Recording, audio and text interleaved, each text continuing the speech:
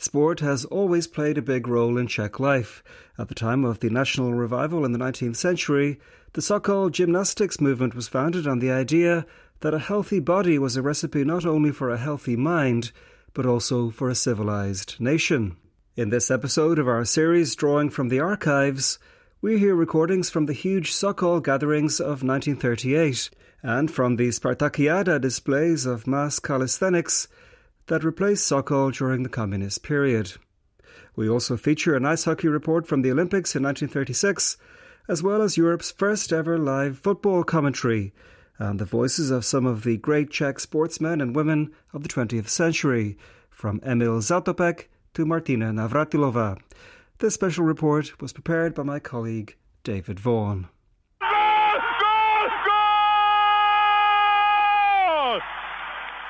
An unforgettable moment in the history of Czech sport. Petr Svoboda scores the winning goal against Russia in the ice hockey final of the 1998 Winter Olympics in Japan, as commented live by Czech Radio's Aleš Procházka. The final whistle blew, and the Czechs had won an Olympic tournament packed with top NHL players.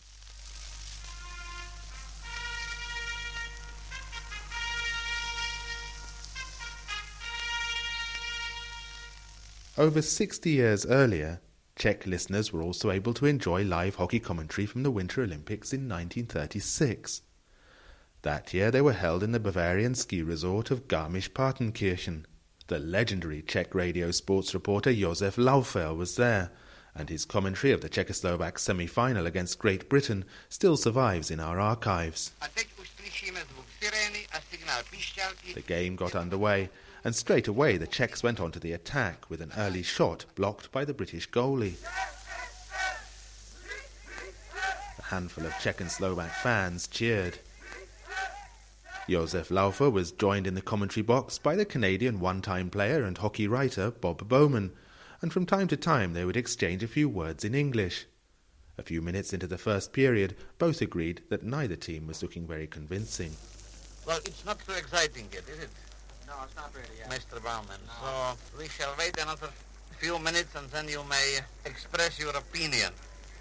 Pozor, teď máme nebezpečný útok Angličanů a už je branka docílena jejich pravým křídlem Devejem.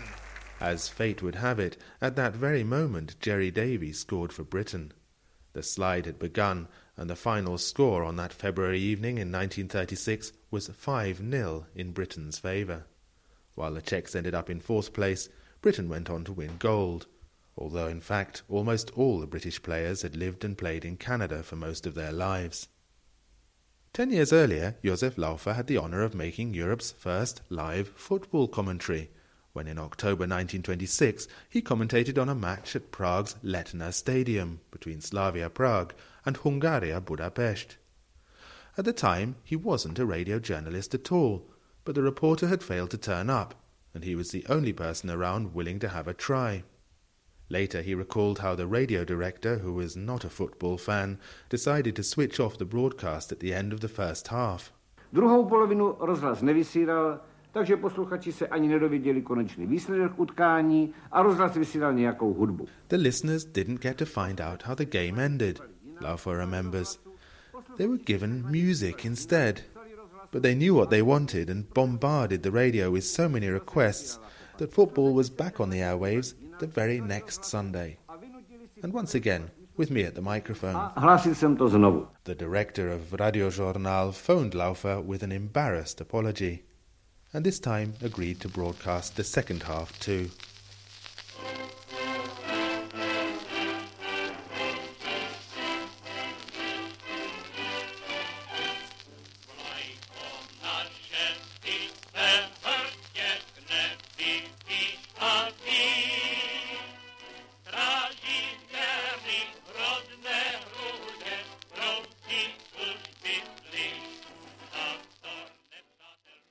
Sport had been part of the Czech national revival in the 19th century, resulting in the foundation of the Sokol movement in the 1860s, the word Sokol meaning falcon.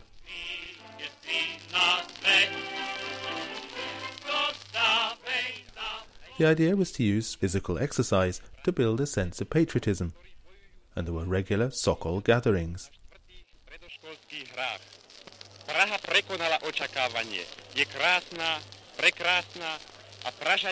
In the early summer of 1938, an unprepared visitor would have found it hard to find a hotel in Prague. Tens of thousands of people from dozens of countries, including Yugoslavia, France and the United States, had come together in the city for the 10th International Sokol Gathering. Sokol took its inspiration from ancient Greece, but in 1938 the event also had more than a hint of pan-Slav solidarity in the face of an increasingly aggressive Nazi Germany.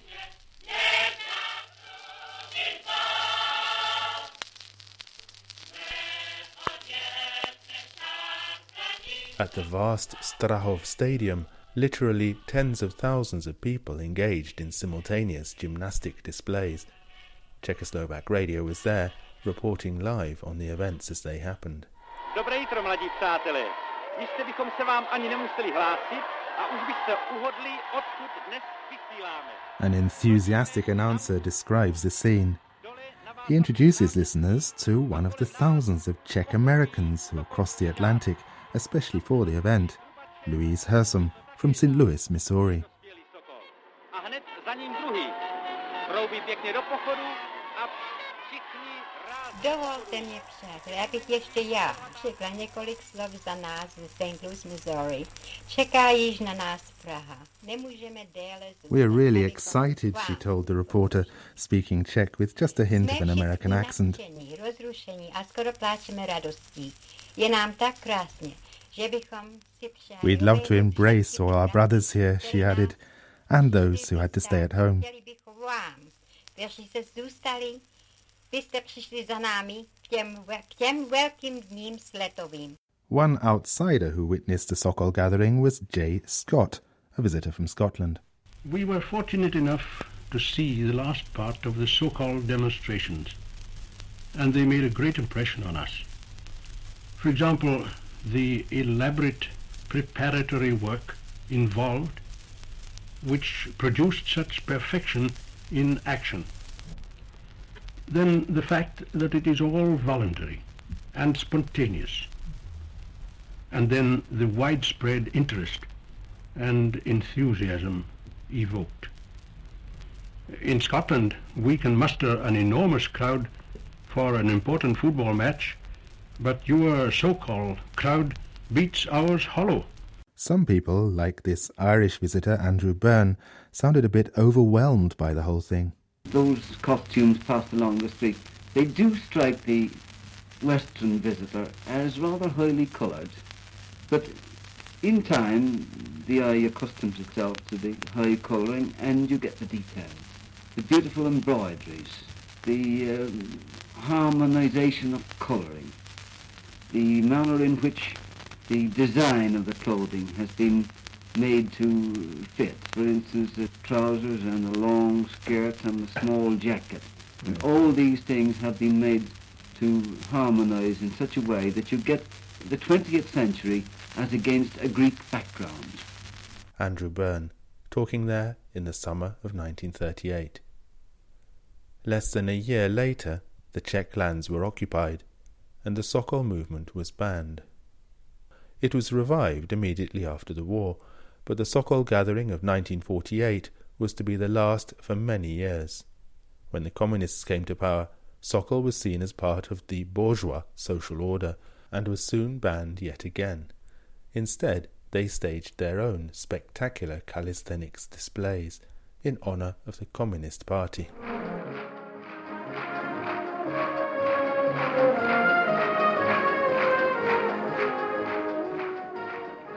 The first so-called Spartakiada, named after the Spartacus uprising of slaves in ancient Rome, was held in 1955 to mark the 10th anniversary of Czechoslovakia's liberation by the Red Army.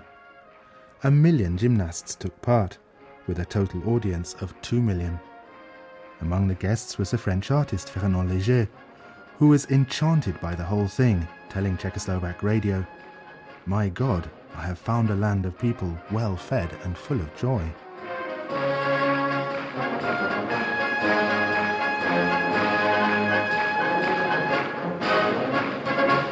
Spartakiada was then held every 5 years, with the exception of 1970 when it was cancelled amidst fears of protests against the Soviet-led invasion 2 years earlier. By 1980, the regime had firmly reasserted its authority, and the Spartakiada in July of that year was once again on a grand scale. Choreographed to the last detail, it opened with a series of deafening salvos, as President Gustav Husak took his place on the Tribune of Honour at Prague's packed Strahov Stadium.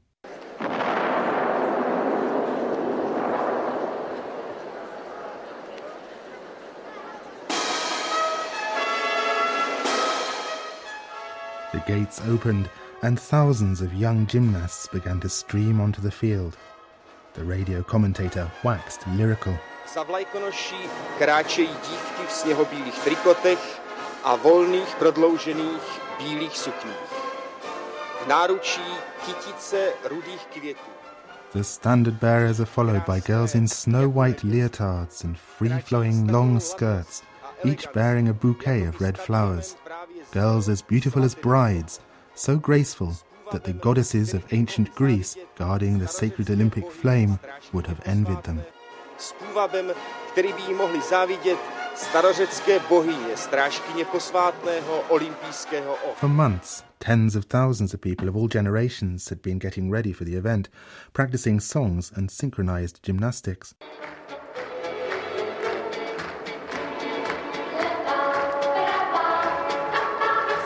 Ano, levá, pravá, zpívají si ty malí žiačikova, či děťurenci z materských... Yes, left, right, sing the little children.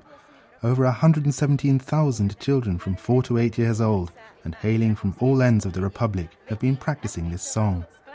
They wouldn't all fit into the stadium, so we have just 3,840 children from in and around Prague here, and they're all marching beautifully in time, in neat rows of 4, with their comrade teachers beside them in yellow tops and little white skirts.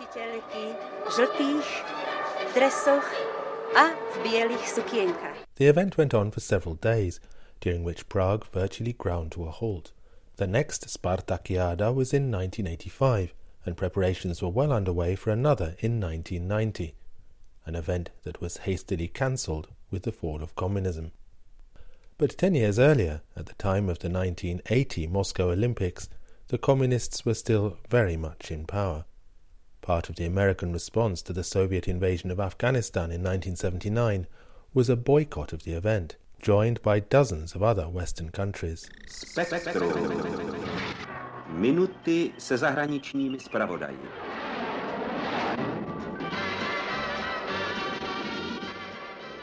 A few weeks before the Games began, Czechoslovak radio broadcast an edition of its regular feature Spektrum, condemning the boycott.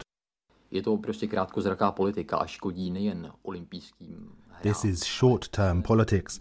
Not only does it damage the Olympic Games, but the whole Olympic movement.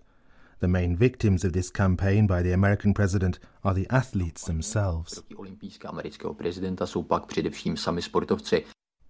And Czechoslovak radio's correspondent in New York, Michal Staš, sent a dispatch quoting several American athletes who opposed the boycott, as well as one of the senior American Olympic officials, former decathlete Bob Mathias. Our position is we should have the games in Moscow. Let's beat the heck out of them, and let the politicians do something else politically. At this point, the English fades under the translation, although the correspondent is careful to leave out the bit about beating the heck out of them.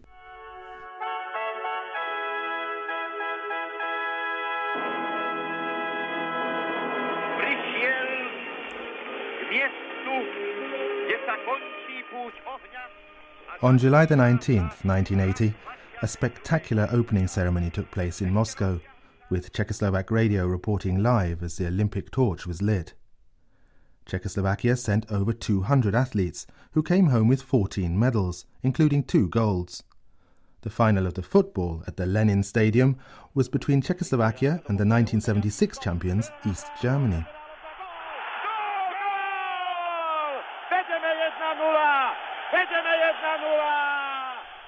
And that was the moment in the 78th minute when Jindřich Svoboda scored the winning goal that earned him the nickname the Golden Foot. Kicked in right after he'd nearly headed the ball past the East German keeper. He later joked that he could have become the Golden Head.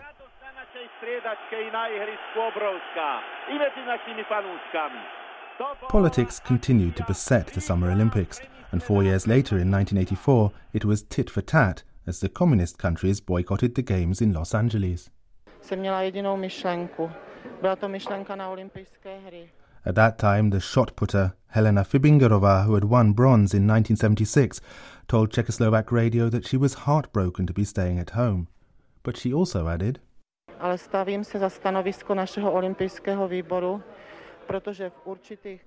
share the view of our Olympic Committee, because in certain circles an abnormal situation has emerged which threatens the purity of the Olympic spirit, and we all need to understand this.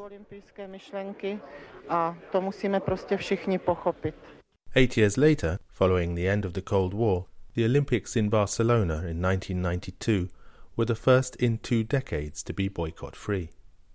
They were also the last to include Czechoslovakia as a single country.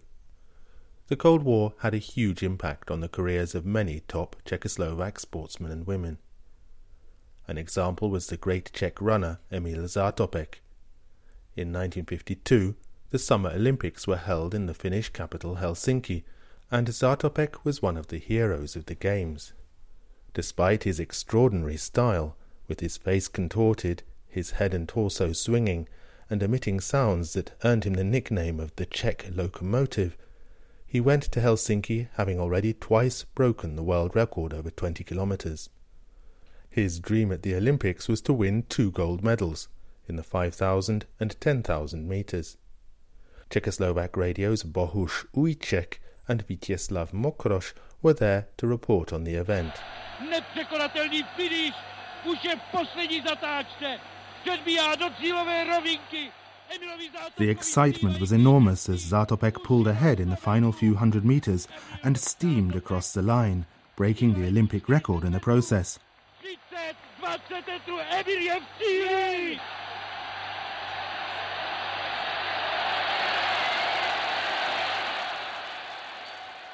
4 days later, on July the 24th, 1952, came the 5,000 metres final. This race was even more dramatic, and the excitement of the 2 radio reporters reached an even higher pitch as Zátopek surged ahead from 4th to 1st place in a dramatic last lap that saw Britain's Christopher Chataway fall as his foot caught on the curb.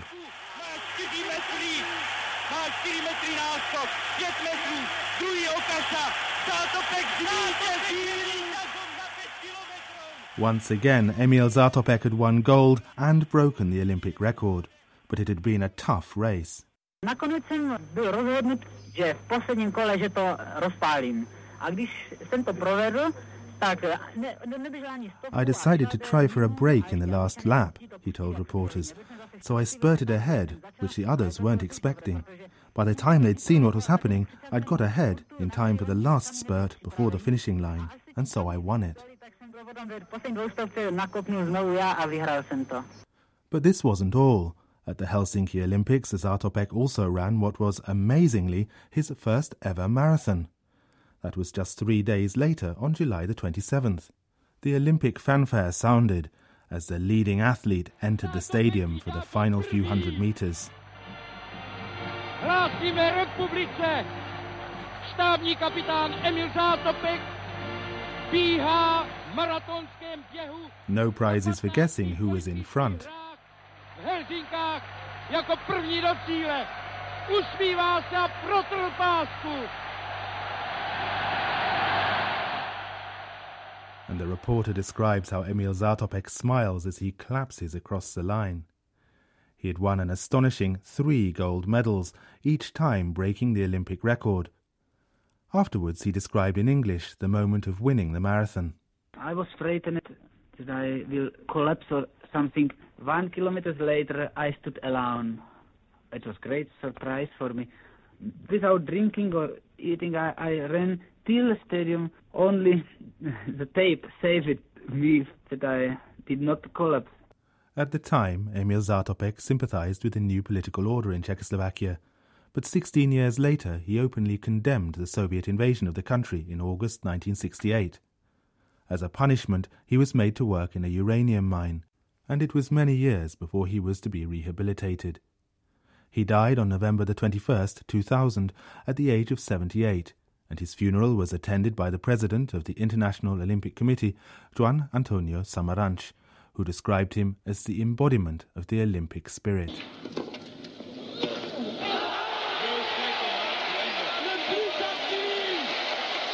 The year is 1984, and Ivan Lendl plays the winning point against John McEnroe in the final of the French Open in Paris, one of 8 Grand Slam singles titles in his career.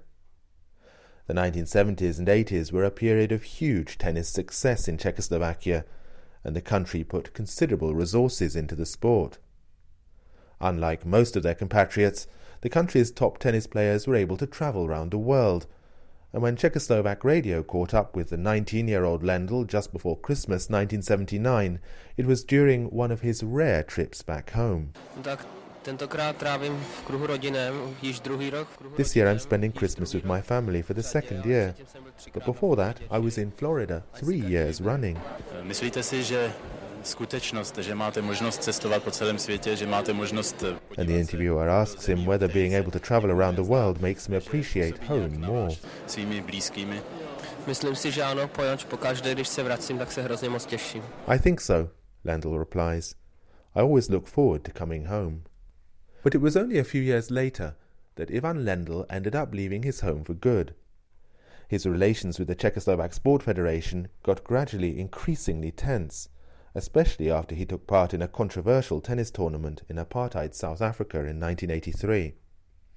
In 1986, he moved permanently to the United States, and since 1992, he has been an American citizen.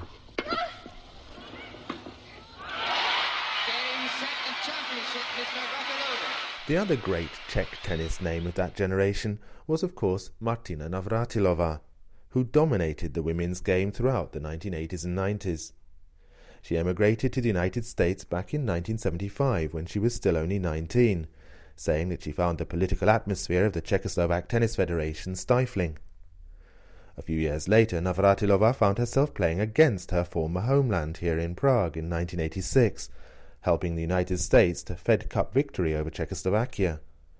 But after that it was to be almost exactly 20 years before she was to play a tournament here again, this time under very different circumstances, with the old Cold War tensions long forgotten.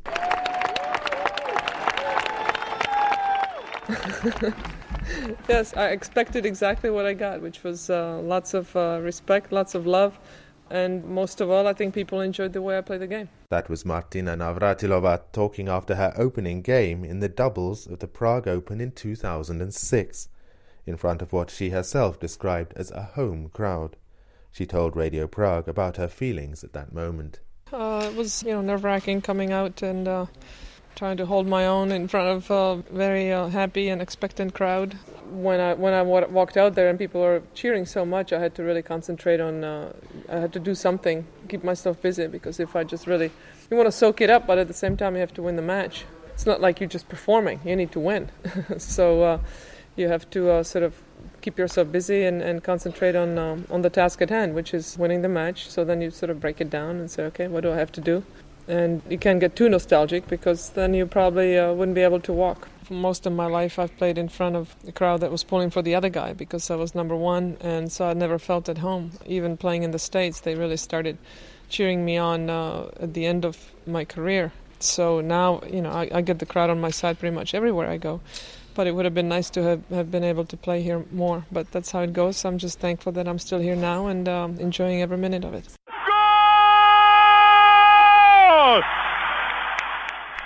I started this program with the most popular of all Czech sports, ice hockey, and that's where I'll end. One of the best-loved sports commentators of the last 50 years was Karel Malina, and he was greatly missed when he died in 2015. Here he remembers the 1947 Ice Hockey World Championships, which were hosted by Prague. The national team was not on form, and they had lost in their group against Sweden. Their only chance of winning was in the unlikely event that the ice hockey minnows Austria should beat the Swedes in their last game. As we hear, sometimes miracles do happen. Já si právě vzpomínám, že naši hokejisté prohráli ve skupině se Švédy a už vlastně nemohli být mistry světa. I remember that our hockey team had lost against the Swedes, and to all intents and purposes, their chances of becoming world champions were written off. But on Sunday morning, Sweden was playing Austria. The Swedes were hot favourites. All they needed was to win to become world champions. Of course, everyone assumed that they would win, but something unbelievable happened. The Austrians beat them 2-1, and this opened the path for us, because that evening we were playing our last game against the Americans. What happened in Prague after the Austria-Sweden game? Well, you just won't believe it. Our reporters, Prochaska, Mashonka and Laufer, were commenting the game live on the radio to every household. At the end of the game, even the cinemas interrupted their show with news that we still had a chance of becoming world champions. Immediately the cinemas were empty, as everyone rushed to the ice rink to try to get tickets for the final. In the National Theatre, a performance of the opera Rigoletto was underway, and the opera singer Tyne, who was in the main role, when he heard the Austrians had beaten Sweden, he sang the next aria something like this. Vyspíval asi tímhle způsobem. Musím vám oznámit, že Rakušané porazili Švédy 2-1, že můžeme být mistry světa. I have to inform you that the Austrians have beaten the Swedes 2-1 and we can still be champions. Suddenly, the whole theatre burst into a huge round of applause. In the evening, Czechoslovakia played against the United States and we won. We became world champions. But that wasn't quite the end of it all. The next day, the director of the National Theatre, the famous actor Vidra, wrote Tyne a note which said, "Dear Tyne, I have never encountered anything like your behaviour in all my years at the National Theatre. I fine you 200 crowns. I don't think it bothered Tyne at all. He was delighted that he brought so much pleasure to so many people. Takže takhle to tenkrát bylo.